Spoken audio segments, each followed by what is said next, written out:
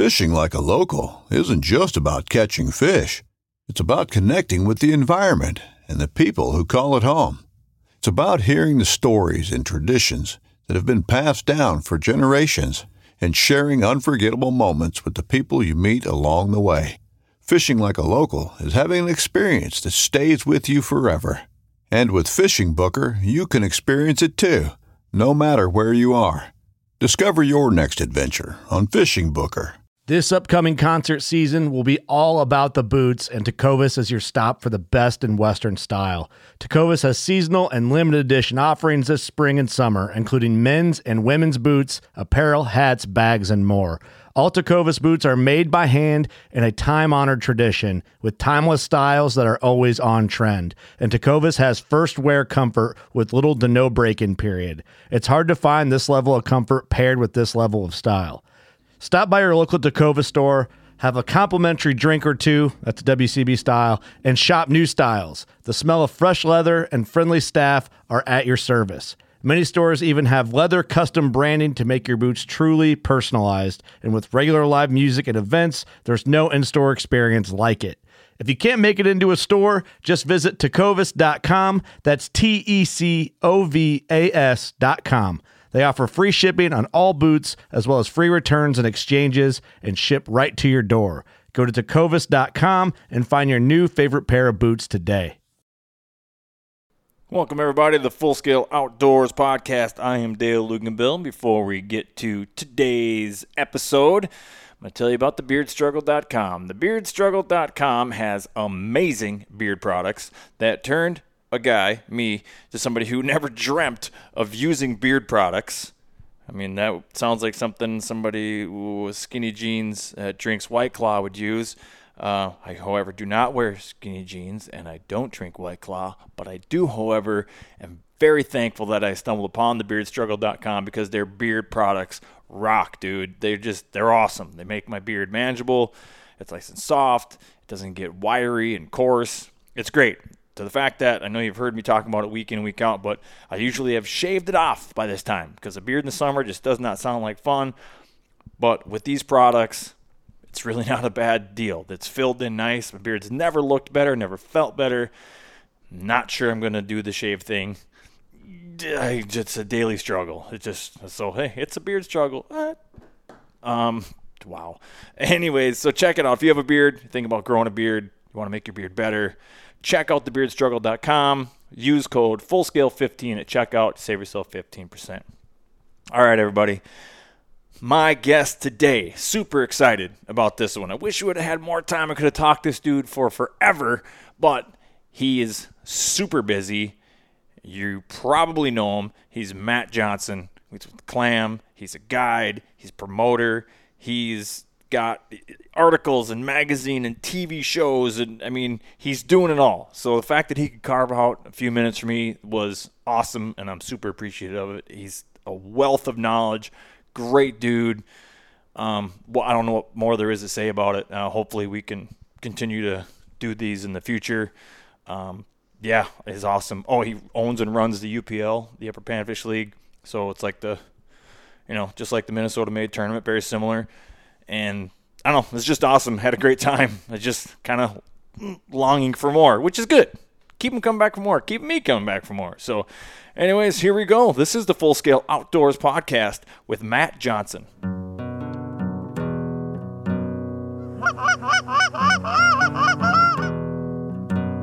Oh, here we go, boys. Go.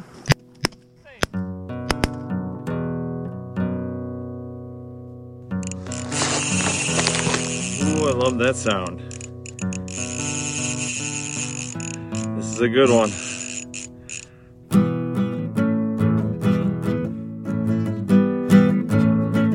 I'm ready to rock, brother. Sweet. Well, thanks, Matt. I appreciate you coming on the Full Scale Outdoors Podcast. This is Absolutely. pretty awesome. Let's get a little bit of backstory on Matt.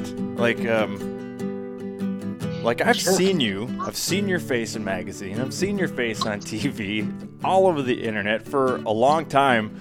So it's like you've just been like one of those. I'm giving you like my perspective of it. It's like you've just been one of those personalities that has kind of like always been there. So I mean, like, how did you get started in the outdoor industry?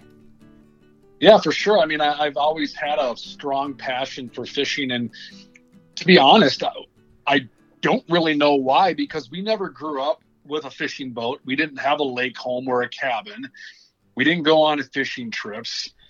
My dad and my brother and I would just do some shore fishing just a few times a year. But from a young age, fishing was a major passion of mine. I'd get really obsessed whenever we talk about going. And it just kind of blossomed into high school, where I really focused on fishing, read every Fisherman magazine, watched every TV show. I was that kid that would sit in front of the TV on a Saturday morning knowing that at 7:30, In Fisherman television was going to be on. Been there.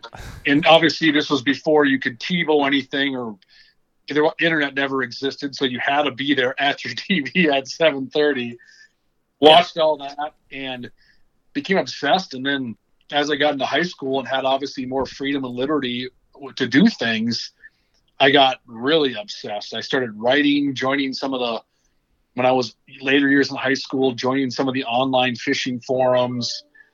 And then when I went to college, I made a conscious effort that I wasn't going to work at, a Kohl's or a McDonald's to pay my bills. I was going to be a fishing guide. So locked ties with Crestliner boats and started guiding once I went to college to make ends meet down in Mankato. And the addiction became an obsession. And all through college, I guided and started picking up partnerships and sponsorships and doing seminars and working sports shows, and started the UPL in 2002 when I was a freshman in college, and the rest was history. And it's just blossomed into one heck of a fun career, and worked for Thorne Brothers for many years and still guide to this day. And now obviously, I work for Clam Outdoors and manage all pro staff, and for 4 different brands, 620 pros in 4 countries and almost every state in the United States now. And it's been one heck of a fun ride, and I hope it never stops as long as I can do it. You messed around and went and made a career out of it. Yeah, and that's just it. I mean, what people need to realize in this business, and it is a business to a lot of people for sure, and it can definitely be a hobby as well. But if you want it to be a business or a career, you have to work hard at it. And I don't want to sound cliche, because that's something you should say about any business, right? You've got to work hard, but fishing especially, because it's so competitive, and you have to drop the sense of entitlement, because right now we live in an era where so many people have a Facebook page and think they should be sponsored, or fish one fishing tournament and do well and think they should be sponsored, and it's just not the reality of it. It's, when I came up the ranks, and some of the guys my age that started when I did, we'd laugh once in a while. We used to have to do things for free. It's a novel idea. Yeah. And no one understands that concept, it seems like, nowadays. But we used to do a lot of things and not get paid or compensated for it. And I think the people that understand that and have that drive are truly the ones that are making that next level move. Well, you need to treat it as like an apprenticeship almost, the times where, you do something that's not being paid. It's like, well, yeah, you're not getting paid monetarily, but your effort is being rewarded, or at least noticed and acknowledged, hopefully, by somebody, Yep. And there's definitely value in that, for sure. Yeah, and being a pro staff director for my full-time job, I see it, and that's the stuff that catches my eye. It's pretty fun to watch. But no, it's been a labor of love. I love it. I still love it. I have kids that I'm raising now, my wife and I, that love it and want to be involved in the industry and see some of that stuff. But no, it's I've been blessed and sometimes right place, right time, obviously. But been a lot of fun. Fished my way through college and took the guide path and the retail path, and it led me to where I am now. And I encourage anyone that wants to be involved in fishing, the business, at least spend some time in a retail establishment. Oh, for sure. Because it will dial you in ways that you will never understand. And so, I mean, I firmly believe I'm where I'm at today because of cutting my teeth at Thorne Brothers and working retail and working with customers and seeing that level of pace and that side of the business makes you a stronger ambassador for the sport. So I would encourage people to, you know, try their hand at a retail. If you're concerned where you want to be and what you want to do, work a retail store, and you'll see a lot of things open up for you. Well, I mean, talk about a foot in the door, and that leads me, like what you said about right place, right time. You know, a lot of people are going to hear that, and they're going to say, oh, he got lucky, or I just got to, you know, I'm just going to fish on the weekends and wait till I meet the right person, and, you know, hopefully I can get lucky. It's like, well, yeah, right place, right time, but you were working your butt off to make sure that you were in the right place at the right time. You know, a lot of these pro anglers, you know, I've heard Iaconelli say it. He's like, you have to put yourself in a position to win. You know, you have to put yourself in a position to get lucky. You know, even in the, you know, you're a tournament angler, and I've fished the ice fishing tournament scene with Minnesota Made, and, you know, you ask people, you know, they interview you, and you get, you know, what's your secret to success, or what do you think works, or how much luck do you think is involved in these things? And it's like, well, you can't say that luck isn't a factor. I mean, kind of going down a rabbit hole here with the tournament fishing, but it's not just like you have to do everything you can in your power. Have all your, you know, knots tied correctly. Your equipment needs to be working in perfect order. So when you get that lucky bite, in air quotes, you can take advantage of it. Otherwise, it's a missed fish, and now it's bad luck, and now you're beating yourself up about how unlucky you are. You know, like sure, there's luck involved, but that's the same thing as where you're coming from when you said, you know, right place, right time. Yeah, but you had already been doing it, and so it was a right fit at the right time is almost a better way of saying it, really. I mean, if I can put words in your mouth. For sure. Yeah, you're spot on. And the fishing promotional side of things doesn't sleep. It's not a 9-to-5 job, never will be, never should be. And if that's how someone looks at it, I can promise you those individuals will not reach their potential. I can not only promise you, I can guarantee you that that'll be the case. So if you're not willing to put in the extra time, I mean, if you asked my wife or my family, you know, it's not uncommon that I'm like you said, in air quotes, working at 9 at night, at 5 in the morning, on a Saturday, on a Sunday, walking away from the dinner table to do something. That's what you need to see, and that's how you need to view it to accomplish where you want to get. And it's been that way forever. I mean, it's endless amount of work, you know, pre-fishing before a guide trip, coming back from a guide trip or a tournament and organizing your tackle or shooting a video or hopping on social media. When you're tired, that's when you got to work the hardest. And that's the same thing with sports or anything. It's the work you put in when you're exhausted that really moves the bar. And that's something that can be said for fishing as well. It's not just, hey, I put my time in today, put my feet up, let's smile and have a cocktail. It's no, how can I continue to push the bar? What can I do next? How can I change what I'm doing to be better? Those are things you always have to consider. And it definitely is not for the faint of heart. If you want to make it a hobby, then look at it from one set of glasses. If you want to make it a career, a profession, it's a whole nother level. If you ask any one of these guys that work in the fishing business and truly make strides, they will tell you it's not an 8-hour-a-day job. It's a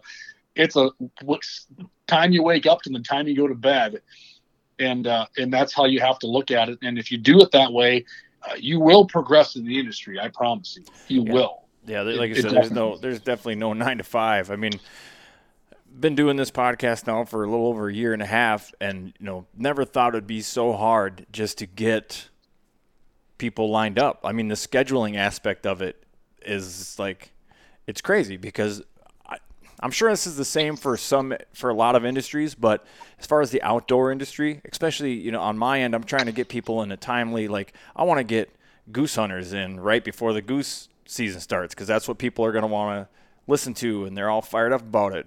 But when you go to talk to an expert in that field, they're busy. They're busy. Absolutely. They're busy doing the thing that you want to talk to them about. And it makes for a very interesting challenge to overcome. And I try to be as flexible as I can on my end. Like, I do a Waterfall Wednesday with a contest caller, Nick A. Johnson, and I literally take my podcast stuff, and he works a really weird work schedule, and so I go to his house at like 11 o'clock at night, and we record these episodes, and I'm usually in bed by 9:30. Like, this is, so I'm like, okay, I got to try to cram in an hour nap here because I got to go record some episodes with Nick tonight, and, the wife's just rolling her eyes at me. He's like, you're crazy. I'm like, well, do what you got to do. I mean, it's not, no one's giving me this. I'm going to make it happen. Like, it's just not open for debate, Absolutely. Many interviews, phone calls, podcasts are done in the truck to and from the lake. Right. Because that's your window of time, that you have, or in between guide trips when you're trying to crush down a sandwich and take a breath before you speak. That's not uncommon. I mean, I've done many of that sort of stuff, or after the kids go to bed, you hop back on and go in the garage and shoot a video, and that's just the nature of the beast. And, like I said, you never sleep, and you enjoy it, and you smile. And if you don't enjoy it and you're not smiling, then maybe it's not for you.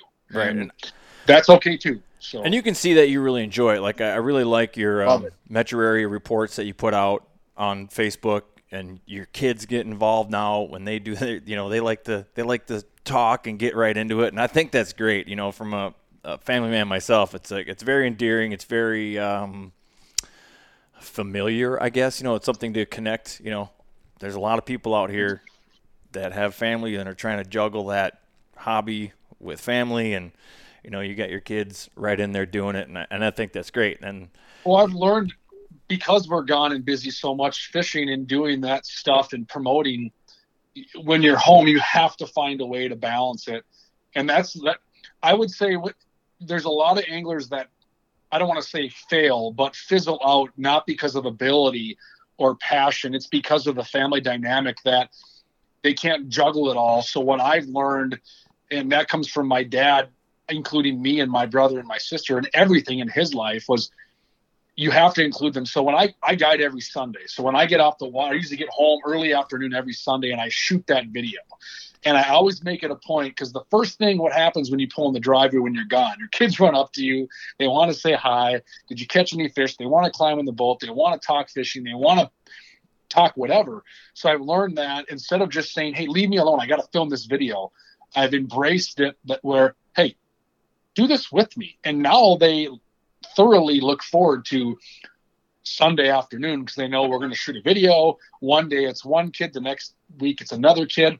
One of the kids might be holding the camera or providing baits, and it's kind of become a little bit of a family affair.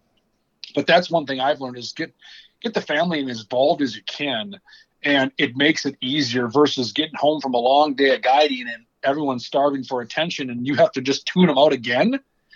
It does not sit well on the home front, I can promise you that. Yeah, so I bet not. So I get them involved, take them fishing whenever I can. I have my wife loves to fish. She doesn't get to do as much as she wants, but she'll oftentimes bring the boys to the lake.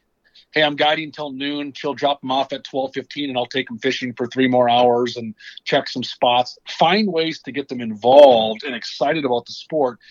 Then it doesn't become a burden for anybody. Because once it becomes a burden for anybody, that's when you start to hit roadblocks in that promotional career or that fishing career or whatever angle you take. So if you can find a way to get around those obstacles and make it something enjoyable for everyone, hey, you're moving someplace in the right direction. Yeah, that's really, really good advice. I was cracking up the last one, and this is just a kid thing in general. I've seen it time and time again, whether somebody's on video or it's just people are socializing at their house, but you got the kid and he's tugging on, he can't wait to talk, he's tugging on your sleeve, and you're trying to finish your sentence or your thought, and he's just tugging, and then you finally, okay, yeah, well, what do you want to say? And then it's just like deer in the headlights, and then they stumble over their words. They're just so excited they can't get the words out. I was cracking up. You got to have composure. I've learned that. I learned that years ago, not just in the fishing side, but the guiding side, even the promotional side. Composure in all aspects of fishing is a vital tool. Obviously fishing, the act of fishing, you need to have composure, patience, a clear head. We all know how that works. Tournament fishing, but obviously composure as a fishing guide. You don't know who you're always going to guide. You don't know their mood every day. You got people coming into your boat that you may not have met in some of these corporate events.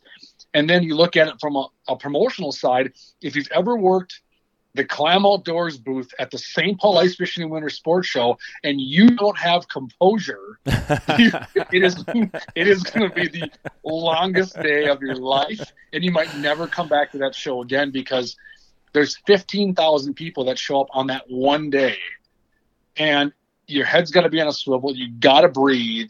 You got to have patience, and you got to have composure. So, you're spot on. I mean, yeah, my kids, they're going to tug on your arm all the time. They get excited. And yeah, you want to get your points out there, and you want them to, with all due respect, be quiet for a minute. Come on, man. It never happens. I've learned you just let them talk, or it's going to get worse. So you just let them butt in and you let them talk, and usually they get their point across. You can go back to your point and save a lot of headaches. So well, I think you do it as good as anybody. Like I was cracking up. I could just see them bursting with energy, getting ready to talk. I knew exactly how it was going to pan out, because I have kids, and right. I love working with kids too. I knew how it was going to pan out, but it was great. I thoroughly enjoyed it, and it was highly entertaining. Yeah, no, they all have their own little YouTube channels, and they're doing product reviews, and it's just a hoot, and they love it. One thing we did is we got that this past year. We subscribed to like that mystery tackle box, and every month a new set of baits show up, and holy cow, do they get jacked up! And they take turns on who picks what every month, and someone else goes first every month, and so we're waiting for that to show up here for June, and it's just fun to watch them. I mean, we didn't have that stuff when we were little. We didn't have the tools that we have now. We didn't have the fishing gear that we have now. We didn't have it's the social media, the networking opportunities. I mean, when I wanted to network with my buddies when I was in high school and college, we had to pick up a landline or we had to meet someplace. I mean, it was not that easy. I mean, now I can screenshot a spot on Navionics, send it to you right now, and you can be like, perfect. All right, I'll start there tomorrow. You can send them the pin, not even a screenshot. You can give it's insane. You can give them the GPS coordinates. I mean, it used to be spend an hour just trying to find the spot you thought you knew existed. Yeah. Now I can go right up to it with a pop in my hand and a sandwich in the other, and put my motor down, push spot lock, casually walk up to the front of the boat, drop a lure, and catch a fish. It's just, we're very spoiled. Oh. And I tell my oldest that he's 12 and he's doing the bass tournaments and everything, and he's super obsessed with fishing, and he does seminars now. And I tell him, I'm like, you have no idea how good you have it. You have no idea. Like, I used to have to hand auger a hole. Oh. Now you use a drill plate. You have your own Vexilar. You have GPS on your phone. It's just like, he knows more at the age of 12 than I did when I was 20. Oh, for sure. I can only, it's crazy. It's ridiculous. Like those DNR maps. I mean, that's all we had to go off of. And I remember, I think it was Lake Alexander. No, it was Lake Alexander. And I went out there and I look on this map, and there's like this little hump, Sunken Island, we used to call them back in the day. And I'm like, oh, this should be a really good spot. And I didn't see any houses around where it should be. And like, oh, this might be a little secret spot. I go out there and I'm drilling holes, and I think I might have had a hand auger at the time. No, I had at that point I had a power auger, gas auger. So I went out there and I'm drilling this basin out, I'm like, man, this thing has got to be around here. And I had a little handheld Etrex GPS. Yep. And so this map didn't really have, it had, it wasn't very accurate, but it had like some grids on it. So I would kind of estimated where it should be in latitude, longitude. And so I started there, and I just kind of spiraled out, and I'm trying to find this thing. And I'm out there for hours, and I can, it's just the same depth everywhere I look. And finally, the sun's starting to go down. I'm like, screw it. I'm going to go over to this point that I know exists, and I'm going to fish there for the last couple hours of light or whatever. I get out there, and I start talking to a fellow fisherman, and he's like, oh, this, that, and the other thing. And I'm like, yeah, I just spent most of my day trying to find that Sunken Island. I can't find that thing anywhere. He goes, oh, that? Yeah, that doesn't exist. I'm like, what? What is it doing on a map? Like, I understand, I understand missing it if you're making a map. The cartographer didn't quite find that spot. that's one thing. But you just like, this is a good place for an island. Like, when you The just map making stuff up. looked too boring. They had to add something to it. Exactly. I'm like, this is not the time to get artistic. You just wasted a bunch of my time.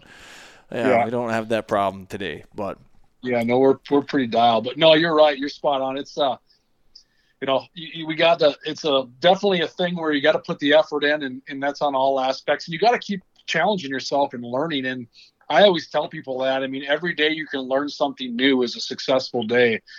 Don't get complacent. Don't get stuck in a rut. Challenge yourself to try new techniques, to fish new spots, fish new lakes, fish with new people. It's amazing how much we learn from each other. I mean, I don't care how good you are as an angler. I don't care who you are. There's not an angler in this world that won't get shown up by someone else on any day of the week. That's fishing. Like, look at Seth Fighter, who's arguably one of the best bass anglers in Minnesota. Just fished the Denny's yesterday, and he came in 11th with John Feige, who are those two guys together. If you ask me how it's going to end up, I would tell everyone else that signed up, good luck. Yeah, great. But it's fishing, but then tomorrow you go out there and those two guys will crack a 28-pound bag for 6 and laugh, and that's just it. And if you ask anyone that's at that level, and if you from a Seth Fighter perspective, the level he's at is the best. That's the most elite level. If you ask any one of those guys, him or Ike and Ellie or any of those guys, they're going to tell you there's always somebody every day that can and will beat you. And you should never stop learning. And everyone you fish with, soak up information. Ask them what they're doing. Now we have our first club. We have our first club tournaments coming up this weekend, and so did some pre-fishing last weekend. And about the tournament thing, like, I didn't join a club until I got a decent boat. I got a used Ranger. It's nothing special. It needs to be wet sanded and everything, but it works, right? It gets me out there. It fishes pretty well. I got old ancient electronics, and I need to upgrade this and I need to upgrade that. But sure, I kind of waited to get into the tournament scene until I felt I had a boat that was capable of it. And then I get into this club and I find out there's a thing called the non-boater. And I'm like, wait, what? Like, I could have been doing this whole, like, how much knowledge have I just left on the table by not joining this club 15 years ago as a non-boater? Right. Like, it's ridiculous. Because, my boat broke down one year, and so I fished most of that season as a non-boater, and I learned a ton. You learn how other people fish and think, man, I never would have thought to throw that here or at this time or do that or do this, and it's crazy. But man, Matt, I'll be honest with you. I am my confidence is not at an all-time high right now. I have not been doing well this year. Just my pre-fishing, just fun fishing. Like, I'm catching fish, just not finding the quality I want. And coming into this weekend, well, I'm just like, literally, I was talking to my buddy, my tournament partner for Minnesota Made, Joel. I was just like, oh, dude, I'm not doing good. I'm like really down on myself. Like, I don't feel confident going into these tournaments. Like, I am going to get crushed. And I assume everybody kind of goes through those highs and lows. And you just gotta keep grinding. And I don't know. Find that. Do I fish out of my comfort zone? Do I stick to my strengths and hope it finally works? I don't know. I don't know what to do. It's been a weird year. I mean, look at what we've been dealt in the last 3 weeks for weather. I mean, it's nothing like trial by fire. I mean, if you look at what we've been handed since, let's say, Memorial Week until now, it's been so. If you're not fishing every day, let's say you go out every 5 days or every weekend in the last 3-4 weeks, you are going to be so lost because so much changes in a matter of 2-3 days recently. Seriously. And now we got the post-spawn funk. I mean, just look at the weights yesterday in the Denny's. I mean, 21 pounds for 6 bass on Lake Minnetonka with the best hammers out there. Wow. That's what won it. Well, that makes me feel a little better. So, I mean, there just wasn't big weights. It was a grind, and that's just fishing. That's the hand we get dealt at times, and there are things we can control, but there are many things in the sport of fishing we cannot control, and that's how it'll be indefinitely. That's never going to change, and so don't feel ashamed by it. It's, I always tell people, I mean, you're going to have your wins, you're going to have your losses, you're going to have your ups, you're going to have your downs. The peaks and valleys of fishing are rampant, and that's not just open water fishing or tournament fishing. It's everything. It's ice fishing. You go out there and you're like, oh, today's going to be the day, man. Look at the pressure. It's perfect. We got everything we want. And you're just beating your head against the fish house.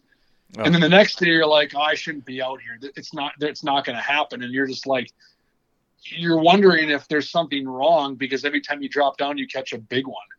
So that's just fishing. Well, but I'd be okay with that problem. Right, you and me both. And I always tell people it is how it is. And as a fishing guide, I learned a long time ago, you never talk about yesterday's bite. You never never get in the boat with your clients and say, well, yesterday was amazing. We crushed them yesterday. Or talking to your client about tomorrow's trip. Tomorrow should be good. Today was on fire. You never mention that. That is basically signed your death warrant when you talk about the bite. Because it can change every day. It can change from the morning until the afternoon, and for no rhyme or reason. It's just fishing, and that's kind of how it's been. But this year's been a funky one. I mean, my trolling motor has been on 6, 7, or 8 more in the last 3 weeks than it has in the last 3 months. So you got to move, you got to stay after them, you got to be, thinking one step ahead all the time to get on these fish because they're just so sporadic right now and they're just on the move. It'll level out. We'll get some summer patterns here super quick, if not here in the next week or two, and you'll find yourself back on pace catching them like you should. Yeah, I'm waiting for it to stop changing for sure, where they get a little bit more predictable. It's like the lake we fished. It was it's north of Mille Lacs. I think we're fishing Bay Lake. Yep. And you can see nice, fresh, clean bed. So they just finished spawning. I didn't see a single fish on the bed, and I wasn't expecting to see anything on the bed. But you could tell they didn't finish that long ago. And I didn't see any bluegill beds, so that didn't start. So they're in that little zone and literally found fish everywhere from a foot of water to 16 feet. It's like they were just spread out everywhere. It's like, man, what in the heck? How am I going to dial these things in, But, yeah, we'll just get after it. And whatever happens. There's not much I can do about it. I'm going to be there. It's not like I'm going to quit or anything, but man, it is definitely frustrating out there. One thing I learned when the bite gets like fickle like that, you really go 2 directions. You either power fish and cover as much water as you can trying to get impulse bites, or honestly, if you know of areas there's been fish, I'll slow way down. Like our best bite for sure the last couple of weeks has been on a wacky rig, no weight, painfully slow dead stick. It's so painful because I watched your report on that. I'm like, I'm going to try that. Oh my God, is that hard to do? Everyone wants to throw it because the chatterbait was on fire. The bladed jig bait was on fire for 2 weeks. It was, if you weren't throwing one, then you needed to check your pulse. And then it went like literally overnight. It went, and we are catching them on, and you can't even tie a wacky rig direct to braid. We're putting 4 foot, 5 foot fluorocarbon leaders on, and it's pitch the bait, do nothing. I mean, nothing for like 10 seconds, and have confidence and faith that if there's a fish there, they're going to eat it, and they will. And it's been really tough to guide that way because, I think you and myself probably have the discipline to do it because we know what's at the end of the tunnel. But when you get somebody in the boat that doesn't fish much or if at all on a guide trip, I guarantee you after 2.5 seconds, their hands on the handle of the reel. Oh yeah, if not you before gotta that. And you got to tell them, no, don't touch it. Don't touch it. You just pitched your bait into 7 feet of water. The fish is in the bottom 18 inches of the water column. It's going to take that bait 4 seconds to get to them. Don't touch it. Yep. And those that listen, you see them bending rods, and so that's been our technique recently is darn near dead sticking to get these fish to go. At least the big ones. If you want to still catch fish, sure, you can still throw a chatterbait or a swim jig or whatever you want to do and go through them. And sure, you'll pick up a big one maybe here and there, but these bigger fish right now, this post-spawn funk, pre-summer pattern, they're just in the weeds 6 to 10 feet, and you got to really, really coax them out and just put faith that there's fish there. And that's been our by far and away best technique. And it's been great for my kids because I have one son who's 6. He'll be 6 here, and he just throws the bait out and he just daydreams. You want to know what? He's kicking our butt on how much he's catching, because he's looking at the bird on the shore. He's talking about this. He's talking about that. Most days he's catching weeds because he's just dragging a bait. Well, right now he's catching fish, and you can learn from those, those skill sets and duplicate it to yourself. So it's been fun. You got to get out there chasing, but you watch, bud. You'll see. I bet you by next week, we're going to be flipping jigs. We're going to be getting after it, and they're going to be cowing again pretty quick. I'm ready for it. So when did the UPL, I want to hit, I know we're crunched for time here. But I want to talk to you a little bit about the UPL. Yeah. Because even though we haven't even gotten to summer yet, my mind goes to ice fishing all the time, especially since I got into tournament ice fishing. Like, my mind is there at least at some point every single day.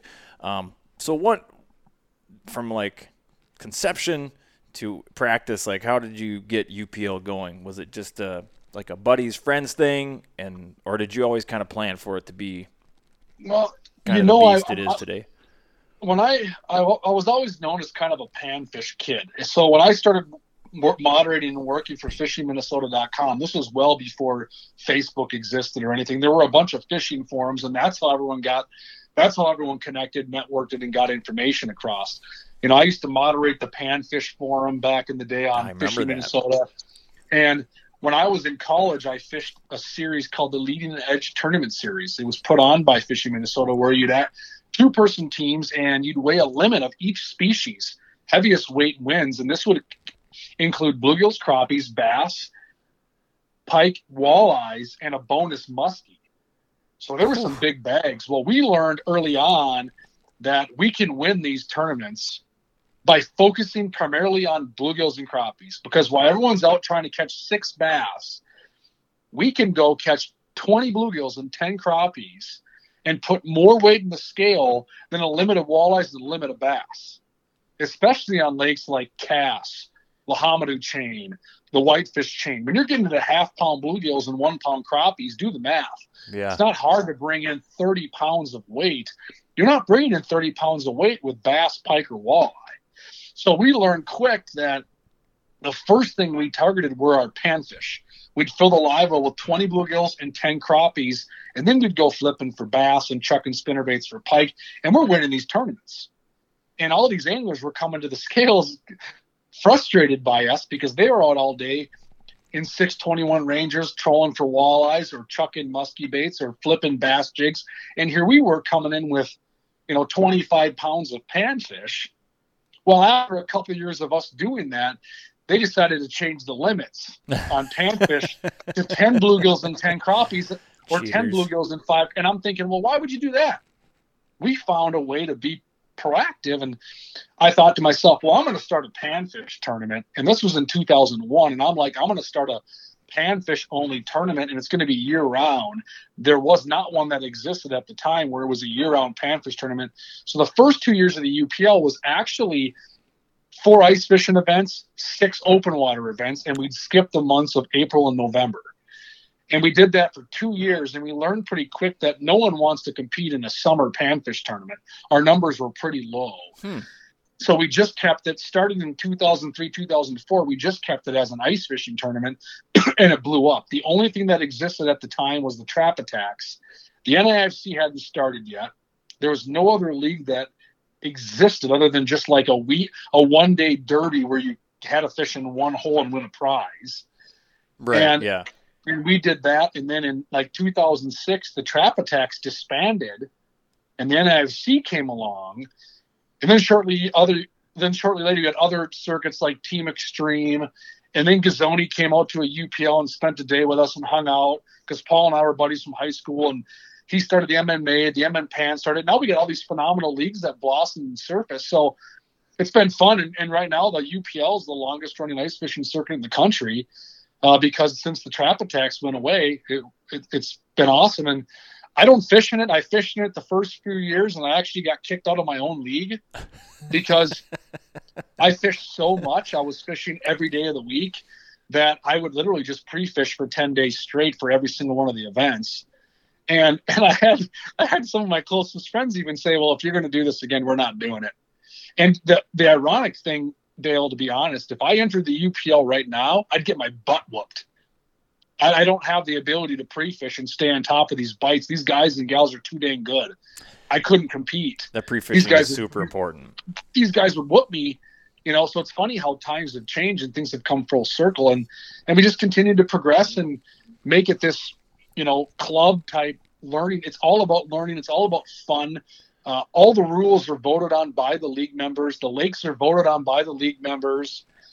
There's a lot of pre-fishing going on by multiple teams hanging out, grilling out, and that's what we like. It's not intended to be if your utmost purpose of fishing the UPL is to be competitive and win, it's not the place for you. And we've seen some of those teams come and go because they take it too serious. Now, are there really good anglers in the UPL? Yes, many of them. I'd argue some of the best ice fishermen out there, but they never lose sight of fun, education, learning, camaraderie, teamwork. It's not about who's better. It's not about who's the best. It's about having fun. And yeah, you're sure darn right if they win, they're going to be happy about it. But you don't see any of them pout when the tournament's over. They all stick around, ask what worked, what didn't work, and already game plan together on how to combat it the next time they go out. And we've created that atmosphere, and it's fun. So I just run them now. I haven't fished in the UPL since 2005. I just run it every single tournament. I run every tournament.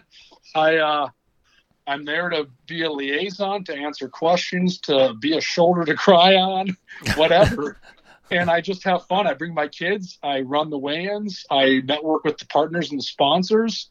I go fishing with people that want to come out and hang out. It's not uncommon to have 7-8 trucks follow me around on the ice that day that are just hanging out for the day to learn and watch the weigh-in. And it's become – we look forward to it. We look forward to the 4 UPL events every year, and it's a blast. And the sponsors love it, and no complaints. And so far, our plan and process has worked really well.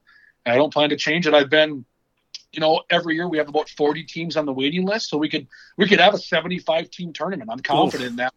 I just don't want to do that. I don't want to dilute it. And Dave Gens actually told me years ago, he came to a UPL event probably 10 years back, and he goes, "You know what, Matt, this is the closest thing I've ever seen to the Trap Attacks in terms of camaraderie." He's like, "Don't change it if you don't want to, because the second you increase the payouts and increase the amount of teams, you can't help but it changing. Takes on another, it will change, and it will change the intent of the league.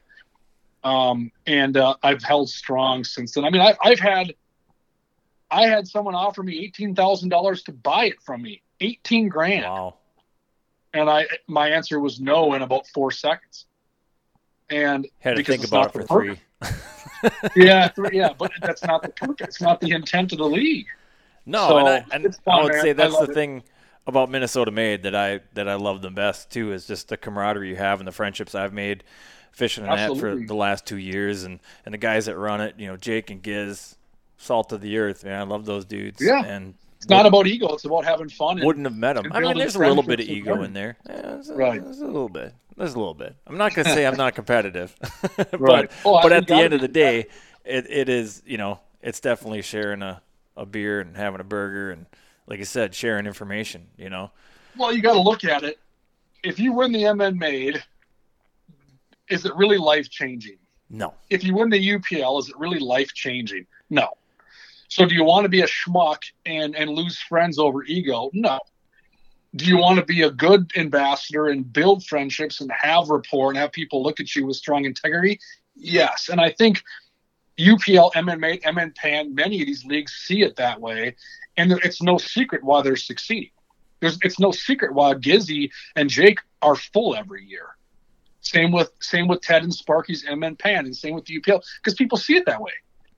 They see it as a fun way to be involved but have a competitive edge and move forward. And I applaud these type of circuits that are out there, and they're doing great things for the sport. Yeah, it's the ice fishing, the competitive ice fishing is just it's kind of blown up. And Minnesota Made had those growing pains too, where there was definitely the want out there for them to have more teams, and Jake and Giz were just like, no, we're capping it at 30. that we just don't want it to get out of control. And I think 30 is a good number. I mean, that's a lot. That's a lot of guys out there, and you got to look at the resource. You know, absolutely. You got 30 teams out there that are good sticks that are gonna take some fish out of that lake that day, right? You know? And that's a lot of fish when you do the math, you know. And the biggest exploiting ones, bites, exploiting bites, and that sort of stuff. No, you're absolutely spot on. It's fun to watch some of these leagues grow and prosper and expand, and you just got to be mindful, and you got to have, like we talked about earlier, composure, and stick with the guns.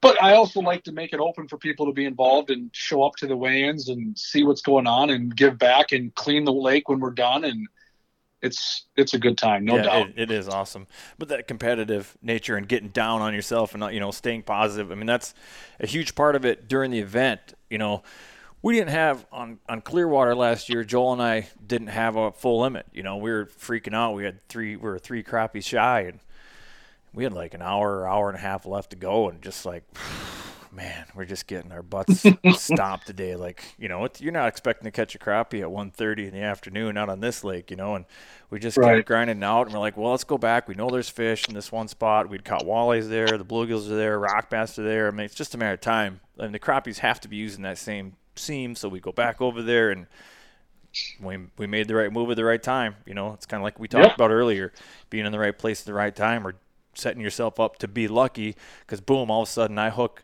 another nice crappie, and that just reinvigorated me. I'm like, oh, they're here. There ain't just one. Let's fish hard, you know. And Joel caught another one, and then he caught a little 8.5 inches that he almost didn't keep. And he's like, "Ooh, I better check this one, because they need, for Minnesota Made, they have to be 8 inches." And he checked it 8.5. That gave us our limit. That gave us that bonus fish. That one 8.5. That's the biggest 8.5 inch crappie anybody's ever caught. Yeah, so that 8.5 crappie. Then you get that extra fish. Yeah, exactly. It's just like, and then we ended up winning that event. And it's like, I'll tell you, you can get in that plaque. You know, the check didn't. That was like nothing. You know, you spend way more than that on gas and tackle and rooms and meals and everything else, but getting that plaque, man, did that feel good.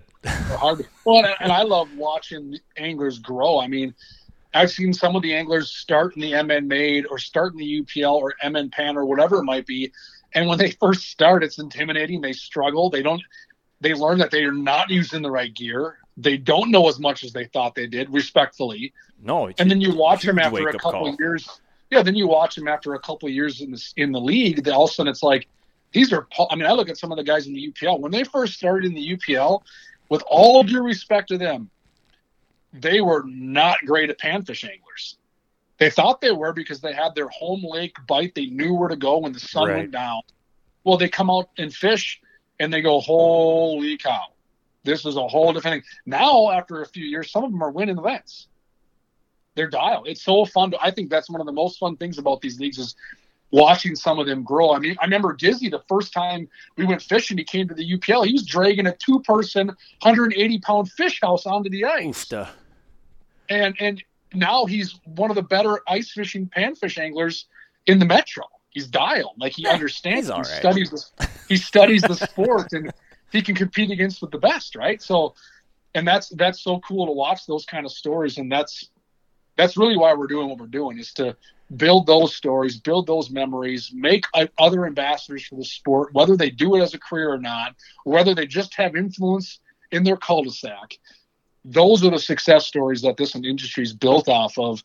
And to me, that's a big part of why I do what I do, and I love it every day. I agree. I like watching the other anglers get better, you know, right around me, and I like watching myself get better. I mean, it's like, I know there's a ton of stuff I have yet to learn, like tight lining. I've never tight lined before, and there's guys that are, you know, you hear it from a lot of these upper echelon guys are like, well, you better learn. You know, it's like, well, then I'd better learn, because you know, that's where I want to be someday. So it's all soaking it up. But we're getting close to your time, Matt. I really appreciate you carving out part of your busy day and doing this. I didn't get to talk to you much when we did our little Minnesota Made walkthrough at Clam, because you were busy talking with the other 30 teams. So, but I appreciate it.